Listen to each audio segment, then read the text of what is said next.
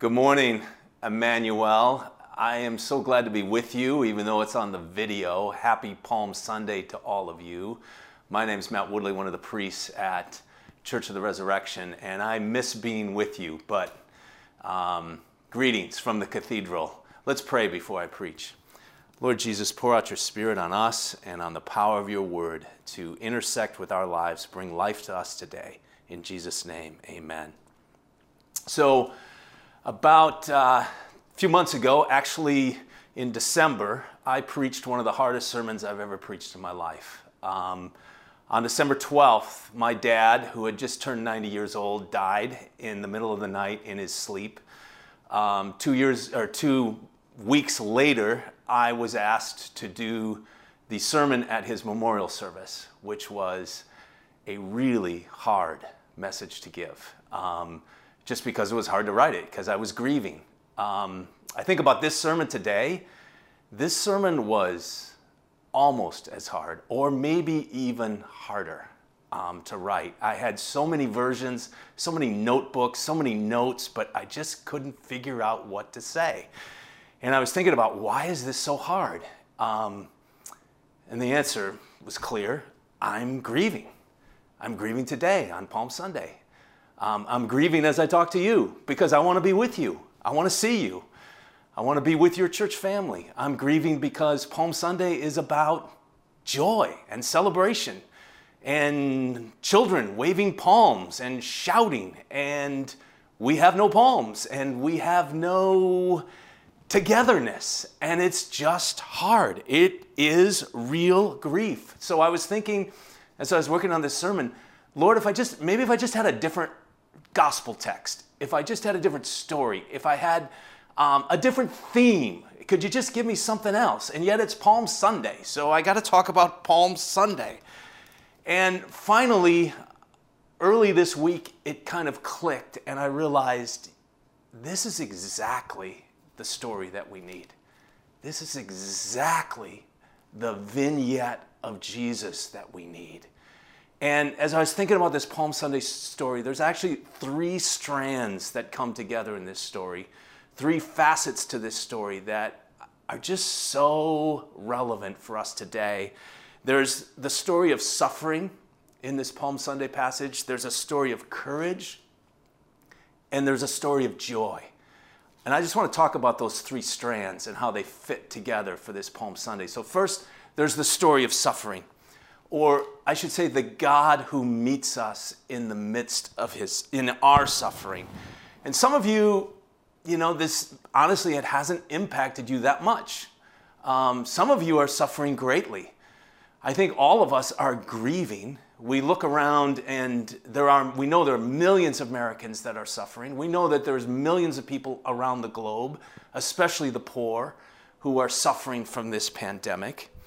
And as one person said in our church family, I was looking at his Facebook feed, and he said, "This is impossible!" exclamation mark. And I think he was referring to this, what we're going through right now is just so painful. So you ask the question, where is God in the midst of this? John Stott, the great British preacher and theologian, he wrote an amazing book called The Cross of Christ, and in that book he said that suffering is tolerable as long as we know we're not alone in it. And he said sometimes we get the impression that when it comes to our relationship with God, we're alone in this. And he said sometimes we imagine that God is like sitting in a lounging or sitting in some kind of celestial deck chair, just sort of chilling out, not caring. And Stott said, the message of Jesus, his birth and his life and his death and his resurrection, especially the cross of Jesus, he said, smashes that view of God to smithereens, he said. It just smashes it to smithereens. The gospel story, especially the Gospel of Matthew, is so beautiful because, which we have our Palm Sunday text from today, it's so beautiful because it traces this God is with us from the very beginning. So in chapter 1, there's that beautiful verse about before Jesus was born, and the angel tells Joseph to name him Immanuel, which means God is with us. And then you follow the story of Matthew, how Jesus, who was without sin, identifies with sinners by being baptized. He eats with sinners. He's the friend of sinners. And then we see at the very beginning of this Palm Sunday story, back in chapter 20, Jesus says this as he's preparing to go into Jerusalem. He says, "See, we are going up to Jerusalem." Right now he's in Jericho, which is 17 miles away. He says, "We're going up to Jerusalem, and the Son of Man," that's Jesus, "will be delivered over to the chief priests and scribes, and they will condemn him to death and deliver him over to the Gentiles to be mocked, flogged, and crucified. And he will be raised on the third day." Jesus predicts that there's this storm brewing, this dark storm ahead, and he is going to enter into this deep, deep suffering. And he's going to enter into it on our behalf. And then towards the very end of Matthew, there's this incredible verse, which is actually in the Gospel of Matthew, the last thing that Jesus says. So he's on the cross, and in Matthew chapter 27, he cried out with a loud voice, saying, "Eli, Eli, lama sabachthani," which is Aramaic, his mother tongue, and the eyewitnesses record him saying it in his mother tongue. And that means, my God, why have you forsaken me?" Such an incredible verse. That God in the flesh, God with us, takes upon himself our sin, and not only our sin, not only our evil, but also our sorrow and our sickness and our brokenness and our pain and our agony and our loneliness. So you see why John Stott could say, when you really understand what the cross is about, when you really understand who Jesus is and what he's come to do, that he is the God with us, especially in our suffering, how that smashes that view of God in the deck chair to smithereens. And John Stott said, there's still a question mark over human suffering. There's still a question mark, like why and how am I going to get through this? But he said, in that question mark, there's also another mark kind of placed right on top of it, and that's the cross. So you think of a big question, and then the cross of Jesus on top of that. And Stott said, I could never believe in God. And I love that. Just stop there. Here's this great theologian. I could never believe in God if, or unless, it was for the cross of Christ. He said, how can you believe in a God who doesn't enter into our pain and suffering? Now we're going to see that Jesus does this voluntarily, especially look at the next strand of the story of courage. So we have a God that suffers with us, but we also have this incredible example and model of courage. I have a friend named Greg, and I called him this week to just see how he's doing. And he said, Matt, I live for times like this. He said, I just come alive. He said, don't get me wrong. This has hurt me financially. I hate to see people suffering. I hate it on one hand, but I feel like I was born for moments like this. And when Greg said that, well, that's a perspective I haven't heard, and that's not the way I feel. But he has a point. I think what he was saying is, this is calling something forth from me.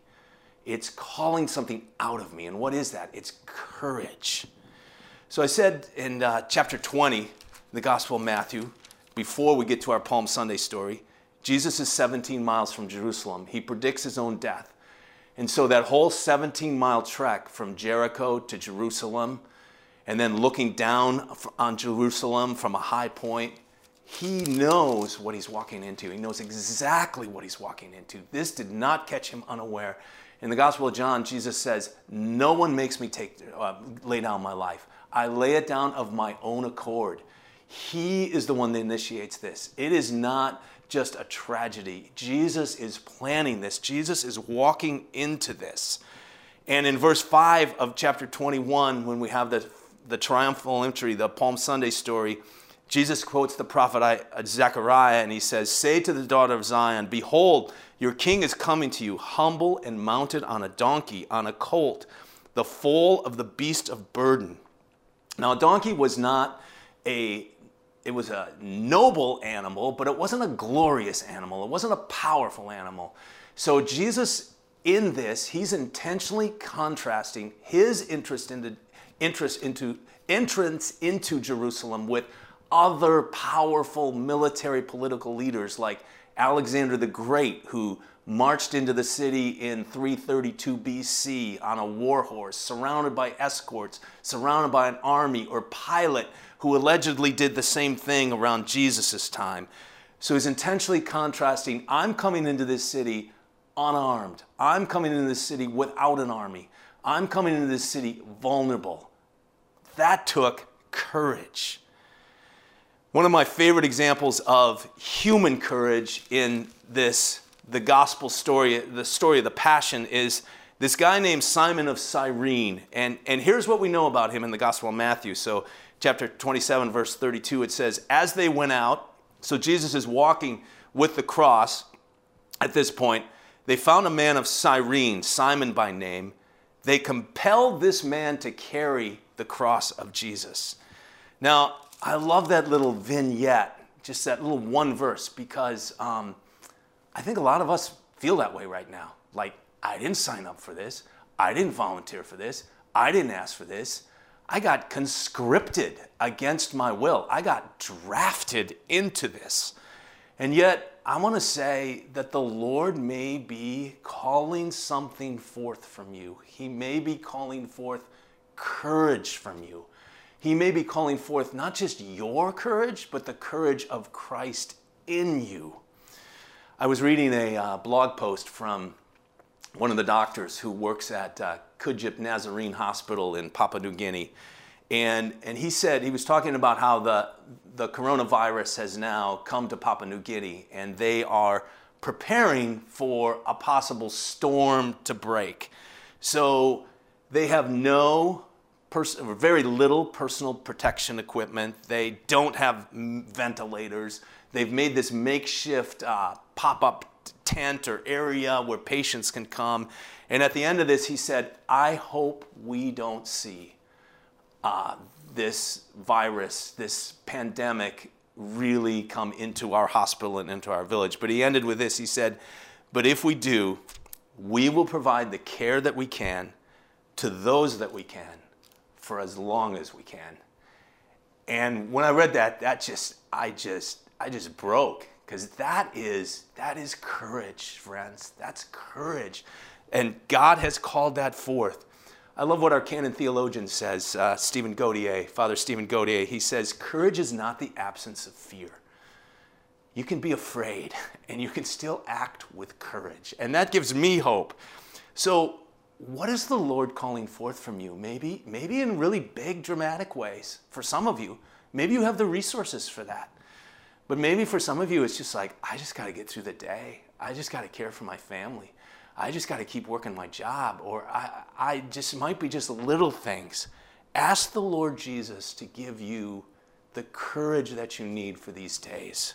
Palm Sunday is a story of courage. It's also a courage of joy, or also a story of joy. That's the third strand. So there's suffering, there's courage, and there's joy. And this was my problem as I was getting ready for this sermon. It's like, joy? Like exuberant joy? Why? How? Is that even appropriate in this time? I went to the grocery store last night, and I got home, and I was like an emotional wreck from going to the grocery store. I mean, I love going to the grocery store because food, and I love preparing it. But this was like, I was just on edge. You know, the young woman that was putting the lettuce onto the shelves was like, your mouth is too close to the lettuce. I can't buy that lettuce now. I was going down the aisle, and there's this other couple coming at me the same way with their cart. And I'm like, I got to turn around and go the other direction. There was a guy that was helping me with the self-checkout. I'm like, you're too close to me. And I got home, and I put my groceries away, and I washed my hands thoroughly for 30 seconds, and I sat on a chair, and I wept. And I just told the Lord, I can't keep living this way. How long can we keep doing this, Lord? So you ask, or I ask, how can there be joy in a time like this? In the Palm Sunday story, Palm Sunday, that what we call the triumphal entry, which is really the humble triumphal entry, there's only one answer to that. And that is, Jesus gives us permission to have joy. Jesus has the authority to say, I want you to have joy even in the midst of your grieving. And I'm convinced that Christians, of all the people on this planet, should weep the most, because we know how broken the world is and we know how this is not the way it's supposed to be.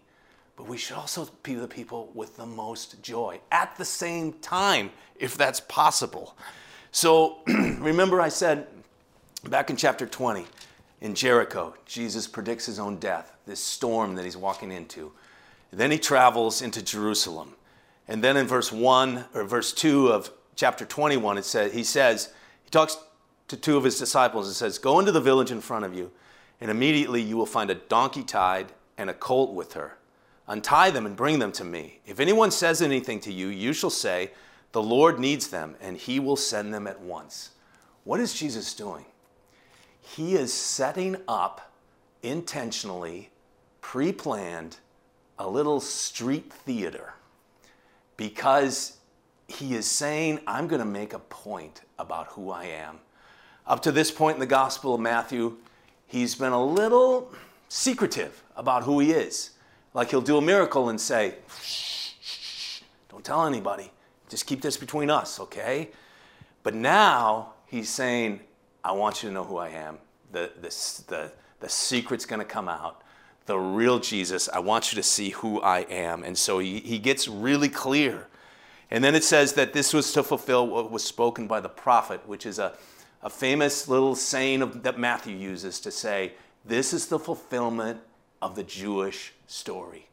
This is what's already being told, and this is fulfilling that story. Back in Zechariah 9, let me read the whole verse, because here's the whole verse that Matthew's quoting. Rejoice greatly, O daughter of Zion. Shout aloud, O daughter of Jerusalem. Behold, your king is coming to you. Righteous and having salvation is he, humble and mounted on a donkey, on a colt, the foal of a donkey. So the Jewish people kept that hope alive. And now Jesus is saying with his street theater, that prophecy from Zechariah, here it is. I'm the one you've been waiting for. It really can't get any more clear than that. And at least for this moment, the people get it. Now, we criticize this crowd because they may have turned on Jesus later, but maybe that was the same crowd, maybe it wasn't, but they get it now, and it's clear. So in verse 8, it says, most of the crowd spread their cloaks on the road, and others cut branches from the trees and spread them on the road. So they're taking their one and only jackets, their one and only cloak. They don't have a closet full of them. They just have one of them. They don't have washing machines. They don't have Tide. They just throw it on the dirt and let the animals walk on it, let the crowd walk on it. They don't care because they are in the presence of the king that they have been longing for. And it says even later in this chapter that even the children were especially shouting. And what are they shouting? Verse 9, Hosanna to the Son of David. Hosanna means, Lord, save us. The Son of David, that's the one that they were longing for. Blessed is he who comes in the name of the Lord. Hosanna in the highest. Now that last sentence or exclamation is the best, because Hosanna in the highest, literally translated, it would be something like, save us, God, in the deepest way. Come, give us your best, God, because we need an unusual salvation. That's what they're shouting. I love that. Isn't that a great prayer for us today? Hosanna in the highest. We need you to do an unusual work of salvation. That's what they're asking for. So I said that there's a shadow of the cross behind this whole story. It's kind of looming. There's a backdrop over the story of Palm Sunday. Why is there so much joy? Well, clearly because Jesus sees another thing up ahead. Not a shadow, but a sunrise. It's the sunrise of the resurrection. where there will be another cry, not a cry of agony, my God, why hast thou forsaken me, but a cry of triumph. He is blank. He is blank indeed. I can't say it now, but we will. We'll say it on Sunday, right? We will say it on Easter Sunday. And Jesus sees that up ahead, and that's why there's joy. So there's not just a Jesus who suffers with us. That's wonderful. But if that's all he does, then he's just another fellow sufferer. He's the fellow sufferer who has the power and authority to lead us through his suffering, to lead us through our suffering into a better place. So I said there's 3 strands that come together in this story. There's the strand of suffering, the God who suffers with us. There's a strand of courage, the God who gives us courage. And then there's the strand of joy.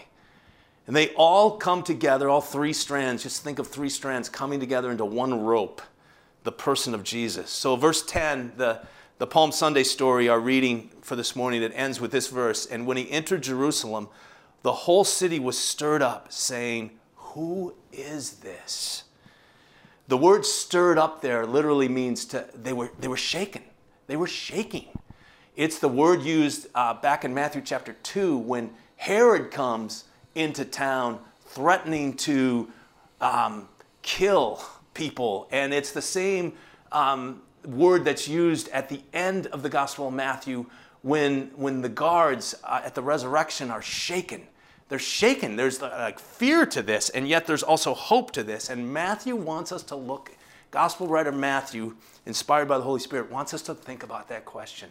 Who is this? Who is this Jesus? And I want us to ask today, who is he to me today? Who is he to me? Who is he now to me? See, nothing about Jesus has changed. He is the same yesterday, today, and forever, as a New Testament writer tells us. He's the same. How we experience him in the midst of our suffering and pain and uncertainty, that's different. That's changed. Our world has changed, but he has not changed. And I think in this time of shaking, which again, I don't like and causes a lot of grief, and my heart is grieving still, but in this time of shaking, there is something, there has been a gift, and that is, it has made me think all over again, who is Jesus to me? Because he's still the same. He's still Immanuel, God with us. He's still the friend of sinners. He's still the one that eats with us and meets with us. He's still the one that heals the broken. He's still the one that calms the storm. He's still the one that died for our sins. He's still the one that is risen from the grave. And we can experience that today. So my friends, my brothers and sisters at Immanuel, I want to impart this good news to you, that even in the midst of your pain, even in the midst of the pain you feel for others, even in these uncertain days, this is still exactly the story that we need. In the name of the Father, and the Son, and the Holy Spirit, amen.